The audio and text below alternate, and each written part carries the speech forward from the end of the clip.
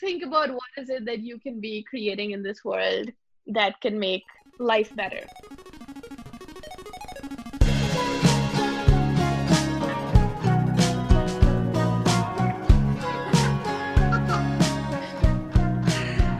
Hello, everyone. Welcome to the inaugural episode of Diversity in Making, a podcast and video series.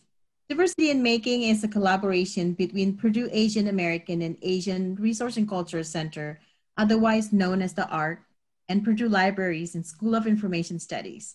I'm Pam Sari, director of the ARC. And I'm Assistant Professor Sarah Hubert, and I run the mobile making programming for the libraries. In this program, we will engage the diversity of the maker communities through conversations with our guest speakers and making projects for our Purdue community. Our guest today is Dr. Afneet Hira, a Purdue alumni. We say here that once a Boilermaker, always a Boilermaker. So we are really excited for this opportunity to speak with our Boilermaker alumni. Dr. Hira received her Master of Science in Aerospace Engineering and a PhD in Engineering Education, both from Purdue University. Her PhD dissertation was titled Makerspaces for Education.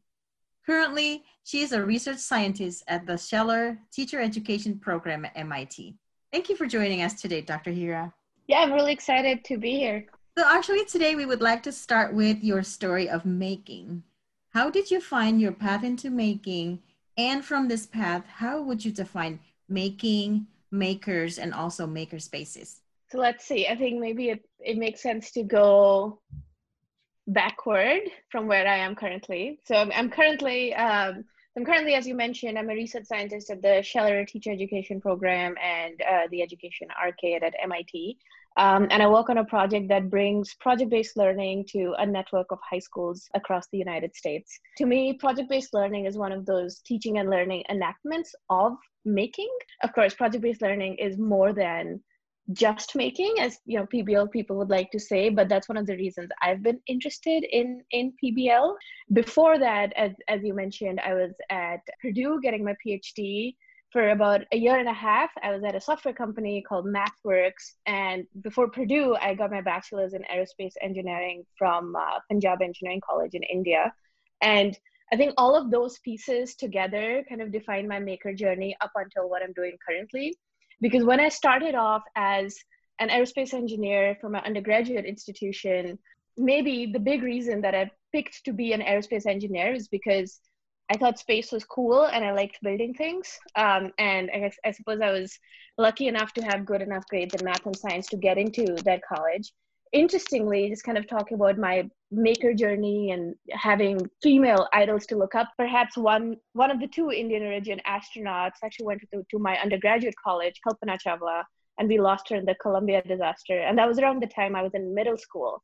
And I thought it was just cool, whatever she did. I wanted to go into that college, do aerospace engineering. And when I landed up there, I realized that everything that I was learning in the classes was just so theoretical, and it was not what I thought engineering was going to be like, which I know is a sentiment that's echoed by a lot of new engineering students. And that's when I started thinking about what could I be doing that would still make me feel like an engineer, keep me excited about doing engineering. And I started building remote controlled airplane models. So we set up a lab along with some of my friends. Now that I think of it, I think other than one person in that lab, Jasmine, everyone else identified as male. And I remember back in the day, in India at least, dorms have something called an in time. That means there's a certain time in the night by which you're supposed to come back, because otherwise it's unsafe for you to be out at night. And I remember working with the administrators of the dormitories to make sure that I could have an extended in time, because I wasn't out partying after 8 p.m., but I was building remote controlled airplanes in this lab. That's kind of like one of my fun maker memories from my undergraduate institution. And I always say I probably spent more time making those RC airplanes, then they're on blimps, and then we worked on some morphing airplane wing type things than really in the classroom. And that helped me identify as a maker and as an engineer, because once you're making things and they're out there, no one can question whether you're actually good at a certain thing or not, because it's right there. There's a physical artifact right in front of you. There's no question on whether oh, maybe just, the question paper for this exam was hard. That's why I didn't quite get it. Like, if you get it, you can build it. If you don't get it, it won't work. And that will give you instant feedback that you need to get it better because this isn't flying. I didn't know that the maker movement was a thing back then. I'm talking about 2009 to 2012 at this point. And then I came to Purdue because I wanted to study unsteady aerodynamics deeper. When I was working at Purdue, I met my PhD advisor, Morgan Hines, who was setting up a lab at Purdue. He had just started as an assistant professor at that point. And he wanted to set up something that he called a makerspace. I was like, that sounds kind of cool. It sounds like what I want to do, but what is a makerspace? I looked it up and I was like, oh, it's like all the fabrication labs that I spent so much time in undergrad, but now we just kind of get to do this. And then I spent time with his lab for about a semester. I just worked with him, and then I applied to the PhD program in engineering education. And I think it was those 4 to 5 years at Purdue that really helped me engage with what making means to me, ask questions around it, and at the same time introduce making to other people. I think we did a lot of great work there just at Purdue, because I think Boilermakers would be listening to this. I remember we worked with PALS, which is the Purdue Athletic Life Success Program, which is kind of neat because there were kids who had come in to play sports, and in the middle of the afternoon, they would kind of engage with us while they made things using 3D printers and other things.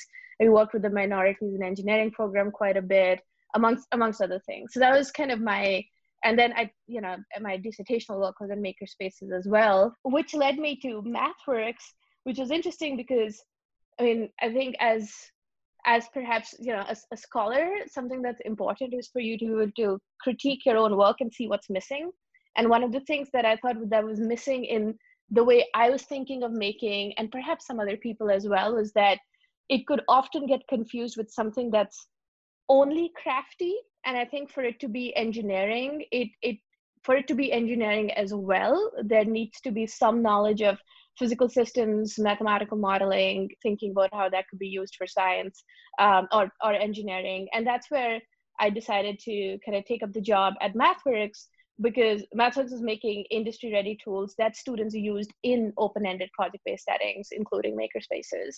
So yeah, that's kind of my journey. And I guess I'll kind of quickly synthesize it. Like, to me, someone who's a maker needs to identify as a maker. So I think that's one of the things which is important. I think self-identifying, there's a lot of thought pieces, articles out there which kind of talk about the problem with making, and I agree with a lot of them, of this kind of somewhat cult-ish culture that makerspaces often have, or makers often have. And so I think that everyone should get a chance to define their own maker identity. So my maker identity is often surrounded around why I'm building something or the people I'm building it for, but that doesn't have to be other people's maker identities. I know people who call themselves makers because they just love playing with certain types of material and seeing what that material the kinds of emotions play with that material can invoke in other people. So that's important. I think it's important for people to get to define their own maker identity.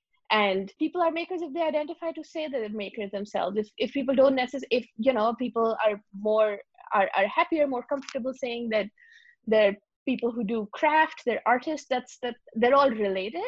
But I think it's extremely important, as opposed to trying to put people in a box. I think that's one of the things that, again, research oftentimes, I think, is that tension with making, because makers want to be out of the box and do all kinds of cool things. And as researchers, we're often trying to put things in theoretical frameworks. And so that's kind of like a tension that I often walk as well. I'll stop.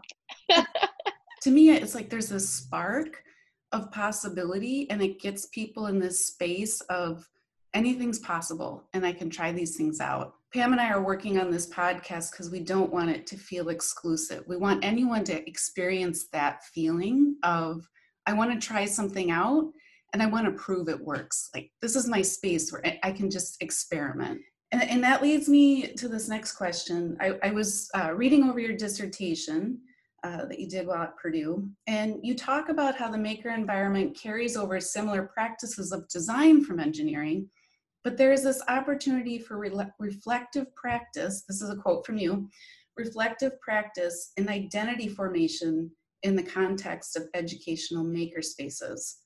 Can you tell us more about that? Yeah, thanks, Sarah.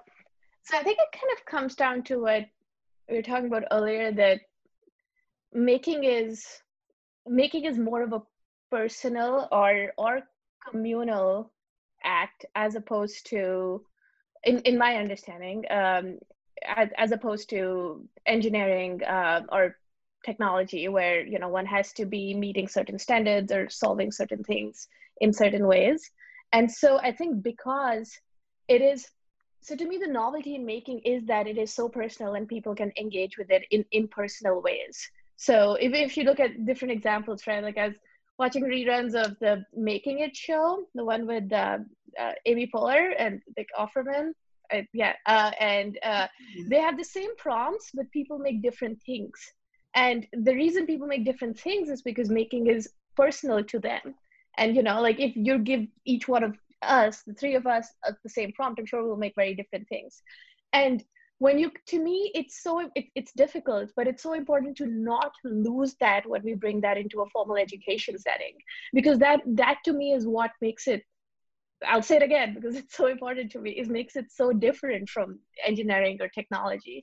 And so now that we have brought it into a formal setting, something that's extremely important in formal settings is assessment. And by that, I don't necessarily mean kind of traditional forms of assessment. Like I think there are new fun ways that, assessment is done these days, or at least is research for.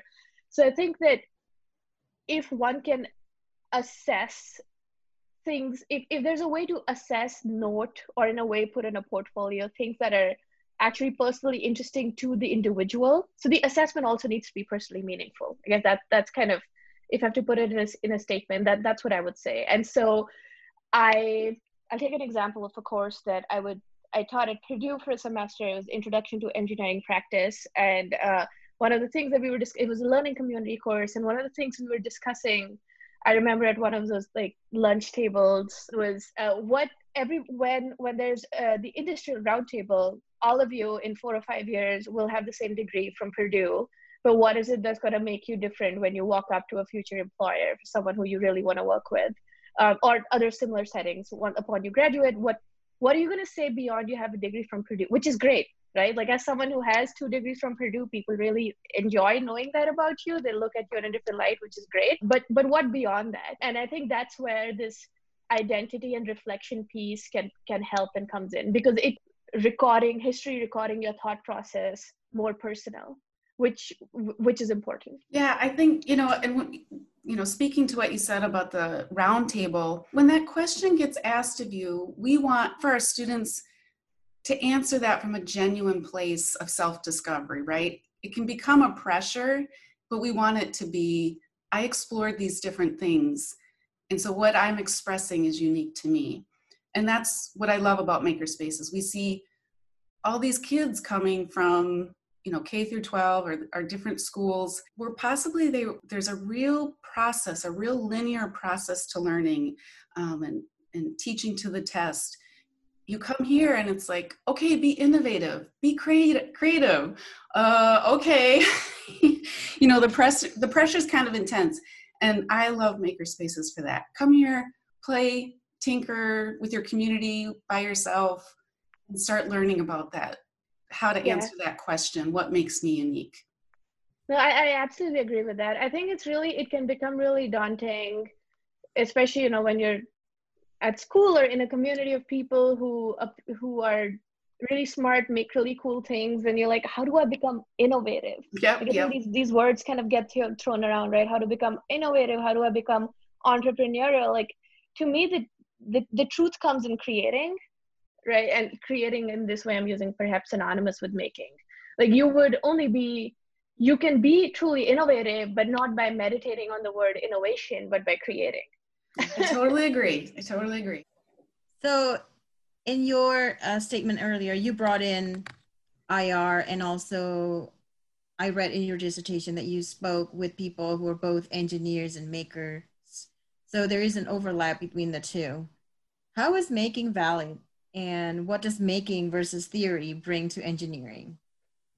Yeah, thanks for that question. So I think there's a lot of overlap, but there are also things that very unique to engineering and making, right? So I think the overlap is so it's in engineering, or even in, you know, in design, or the engineering design process in particular, we talk about this time of emergent thinking or divergent thinking, and then we'll converge later. And that's the time when you're, you know, making sure that you're considering all the possibilities, playing with the different pieces of information that you have, being curious, trying to come up with new things. And that is similar to making. Of course, I think in engineering or any kind of a professional practice, you then need to go on and need to make sure that you ascribe to professional standards, code of ethics. There are people that you're working with. Every organization kind of has their own goals and aims and, you know, ways of being, and other things like safety, resilience. There's so many things that one needs to consider in engineering, things that perhaps are not as necessary or needed unless the maker deems so to be considered in making. So I think that in that initial, or sometimes I guess if you're going in cycles, it'll come back to like when you're thinking in more open-ended ways, I think making comes in. So, and I think when there are fewer risks involved, that's when one can think about making and those overlaps. And one of the things that I will often quote from one of the participants of the research that I did at Purdue, and this person is a professional designer, also identified as a maker, and she shared with me that, you know, to me, the designer is the person who has to get up every morning and go to work. This is before pandemic, so she was still going to work. I hope she's working on her laptop now. But she still has to at least put on a nice shirt, even if she's in shorts or something, and sit in front of her computer and do her work. But the maker, she said, I hope I'm quoting her the right way. The maker, she said, is like the little kid who'll go to her mother and say, could I have a few extra bucks to like go buy something, to like make something for myself? And so I think the risk, right? I think the risk and the responsibility, I'm not trying to imply that making can be irresponsible, but I think that you owe responsibilities to different people. And in making, you mostly owe it to yourself, unless you've decided to make with other people and for other people. And also it's fun. I mean, the idea that it's fun, mm-hmm. And versus work, it's more responsibility, more you have to concentrate, and thus, you know, work can be fun. But if you compare work and play, I would definitely go to the idea of a play. So can you comment on the idea of work versus play? You know, that's such a difficult question to answer for me, because I actually, but I'm glad you asked it, because I, like, as someone who, so very honestly, the day I defended my dissertation at Purdue, I told everyone close to me that I did not want to hear the word makerspaces for 6 months, because I was just so done writing that word and talking about it and defending it. And not because I had anything, and I wanted to like perhaps keep creating things on the side. Like I was probably doodling, or like I'll make things that I don't even realize that I'm actually like making per se, but I guess it's just who I am. But I did not want to, because I was moving to Massachusetts, and I remember my friends were like, oh, you know, the Boston area is so great for makerspaces. That's where Artisans Asylum is.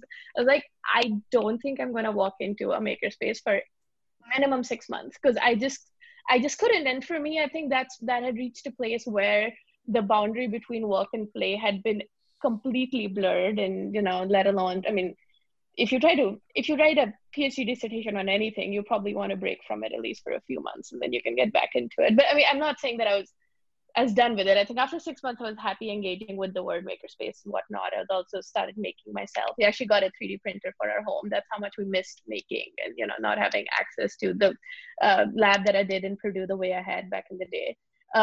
So I think those boundaries are for people to make themselves. And I don't think one thing that works for someone will work for another person. So I'll talk about a friend of mine who went to design school, and, you know, he perhaps had a great job. He's like an engineer by training, then went to design school, and he had a great job, and he just kind of quit everything because he was like, I don't want to think of the thing that makes me money as a job.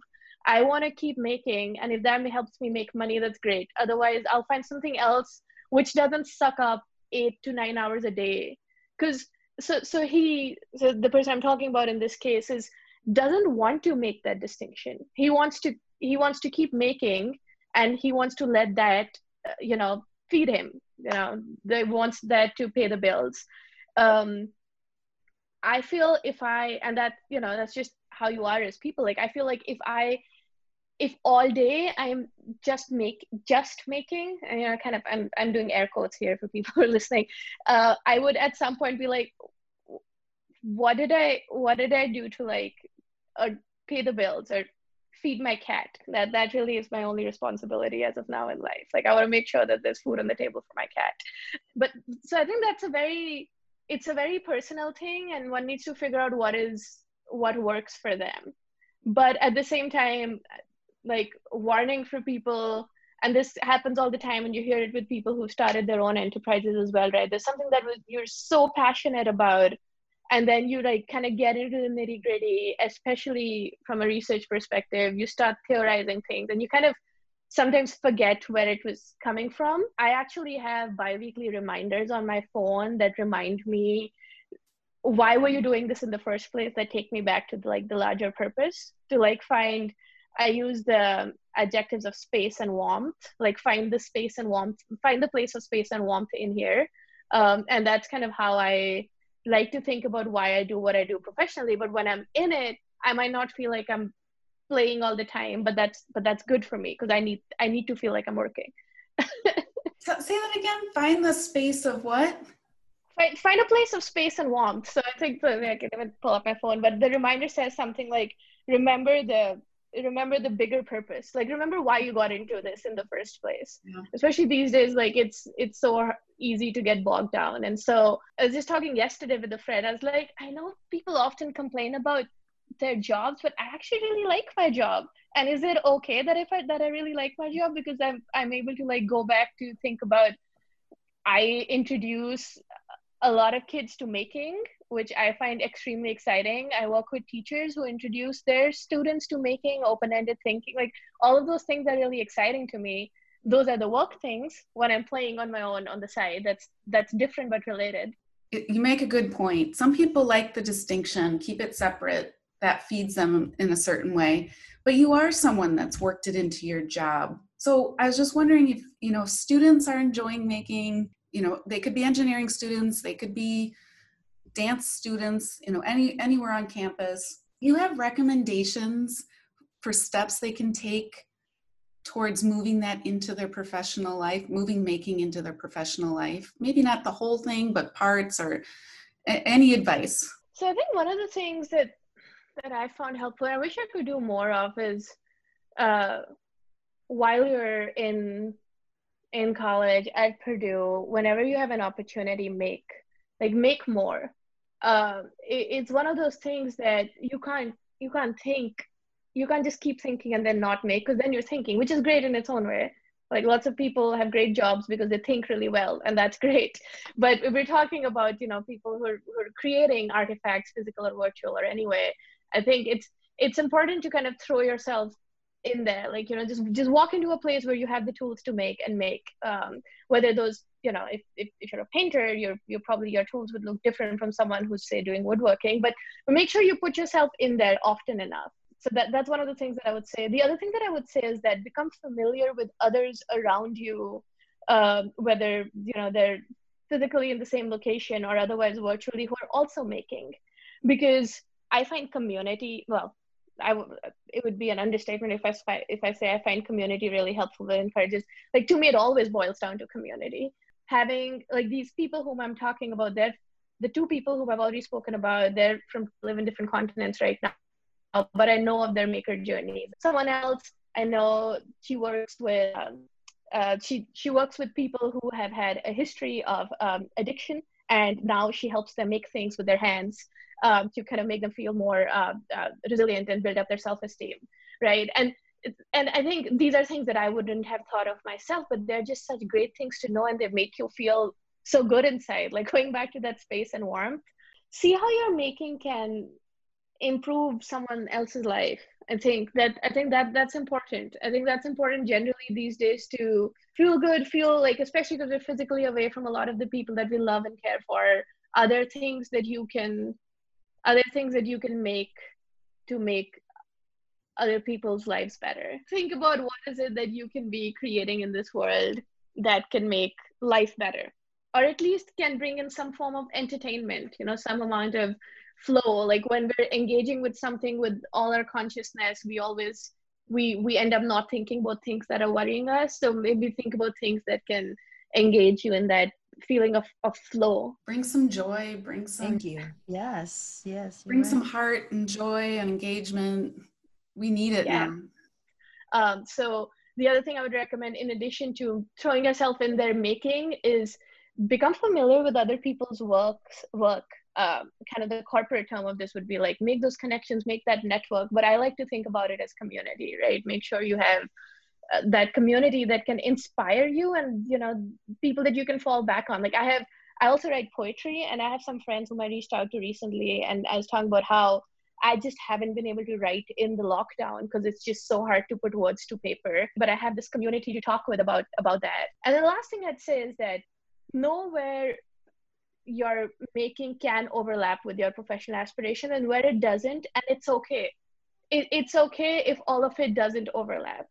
But there are places that it would most certainly overlap, and know where those places are, and kind of enjoy them for what they are. I think that's another, like, for example, for me, like when I'm making research designs, when I'm thinking about new interventions in the classroom or other informal settings, those are the important, like, exciting parts where there's overlap, because I'm creating something new and I'm imagining what's new. I don't think there's anything necessarily as creative about sitting down and making video recordings or doing data collection, right? Which has its own, like, as a researcher I enjoy that, but that's not an overlap with making. But they feed each other, right? So that. Can you tell us what you see makers doing in the time of pandemic, where we have to be physically distanced, right, from each other and cannot be in the same physical maker spaces? Yeah, that's a great question. I think so. One way of looking at it, I was playing with this idea a little bit, is that more people, I think, are making than ever before, because we're all making our masks. We're all finding, or most of us are making, shouldn't make that statement. A lot of people are making their own masks, or at least thinking about where they could be sourcing their masks from. People are coming up with ingenious ways of just opening doors, and how to meet people, and how to, like, even if you're meeting friends in a park, how do you make sure that food gets to everyone without getting germs on it and things like that. So I think in such times, like in these like really hard times, when possible, people's creativity, we might not think of it as creativity, because the way to think of it would be there's no other option. But I think the other way of thinking about the same act might be that this is our inherent creativity, resilience, resourcefulness as individuals is coming out. So there's this idea, in Hindi, there's a word called jugaad, and I know that it has similar. There are similar words in at least Portuguese.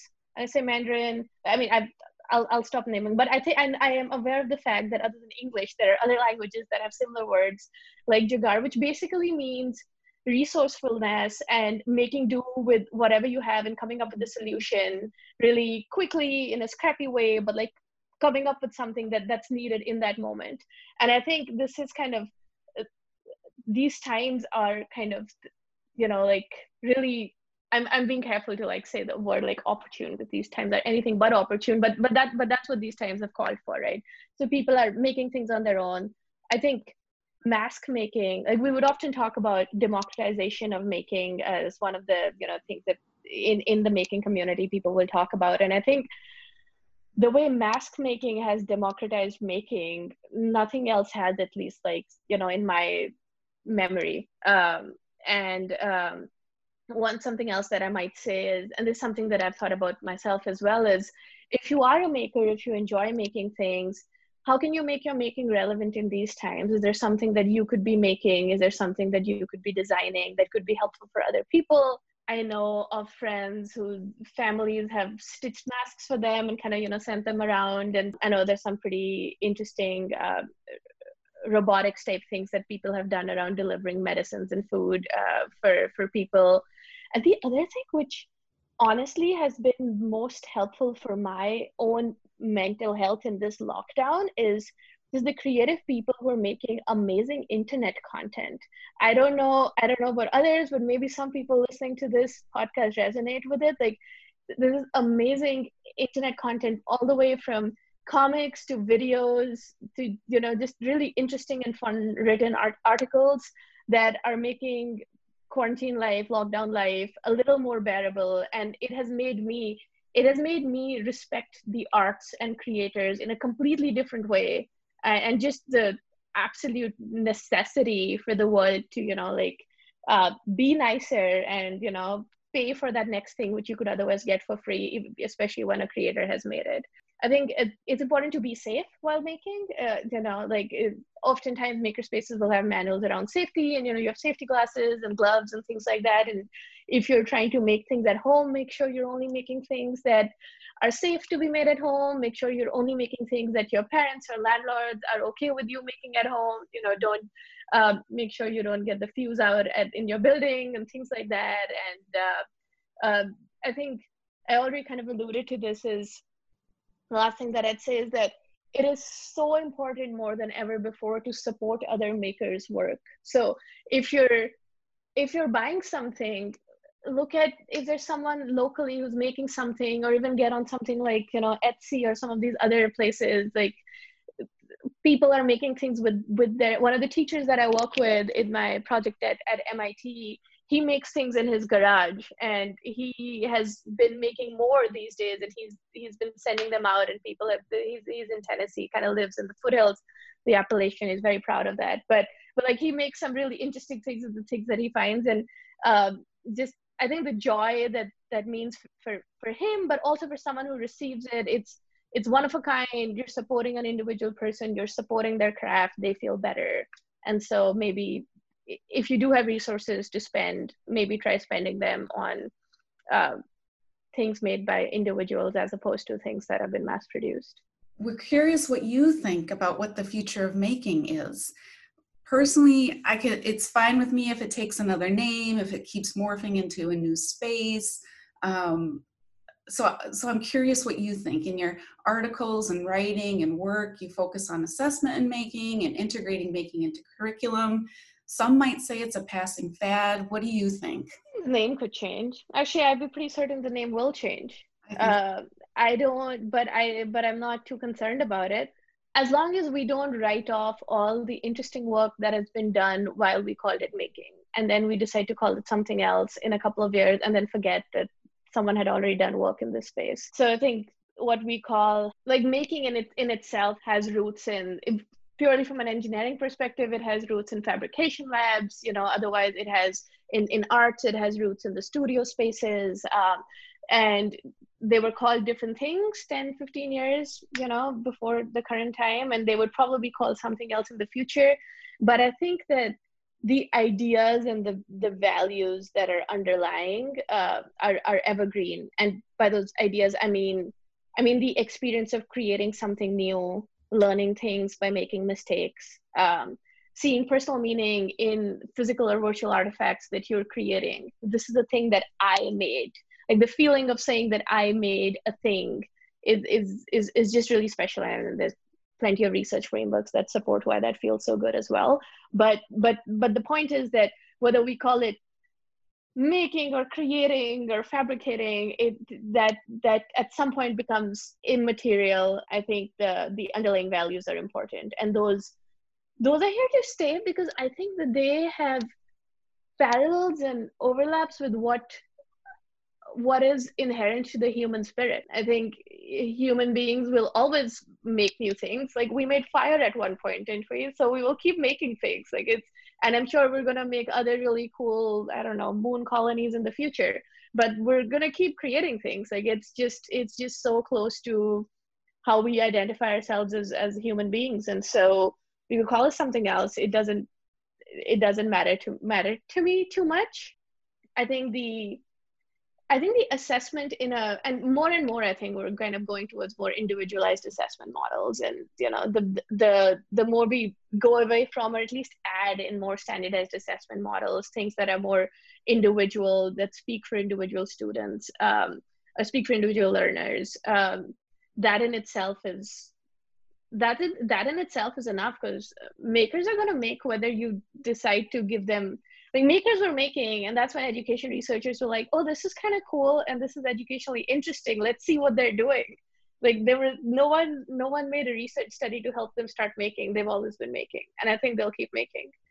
Well, thank you, listeners, for tuning in to our inaugural episode of Diversity in Making, a podcast and video series with Dr. Avneet Hira. Thank you for joining us, Avneet. This has been very interesting. It's been great to hear about your journey as a woman in making, talking about the reflective practice of making, what makes making unique, how we can use it to help others. We have a project designed by Avneet we want you to check out and try. Avneet, can you say a little something about it? Yeah, sure. So when I was thinking about what could be something that Boilermakers could make in these times, as we say, I was thinking about how we're often around other people, but switching contexts just because of what we're seeing on our computer screen. So you could be going from class to playing a video game to, chatting with a friend or family, all while looking at the same computer screen. And you could also be going through different moods and emotions throughout the day, throughout the week. And I thought it would be kind of cool if people could make some sort of a physical avatar along with a mood or emotion that represents how they're feeling currently. I was inspired by an exercise in mindfulness, actually, to come up with this, which is, we'll often say, if you're checking in with someone, whether it's a colleague at work or otherwise, maybe ask them how the weather has been in their mind lately. So it's kind of sunny in the morning, then it got overcast later in the afternoon, and now there are thunderstorms or something like that. So I was trying to put those kind of ideas together, but at the same time find a way to communicate with others how you're doing in shared spaces. So that's what the project is based on. Thank you. Below the podcast on our webpage is a how-to video and directions to prompt you to do this project. We also have 25 kits with materials available to make the project. You can pick up a kit at the ARC. It is open Monday through Friday, 8 to 4. Give it a shot. It's an opportunity to play and tinker with an idea in the comfort of your own home. Then we want to see what you made. Submit an image of what you made on our podcast website. At the top of the page, there's a link to submit. We'll be dropping another pod in October, so please keep your eye out on our website and social media. We'll be talking with Christina Mock from Makers Making Change about makers making assistive devices. Until next time, thank you, Avneet. We greatly appreciate this conversation with you. Keep on making. And boiler up.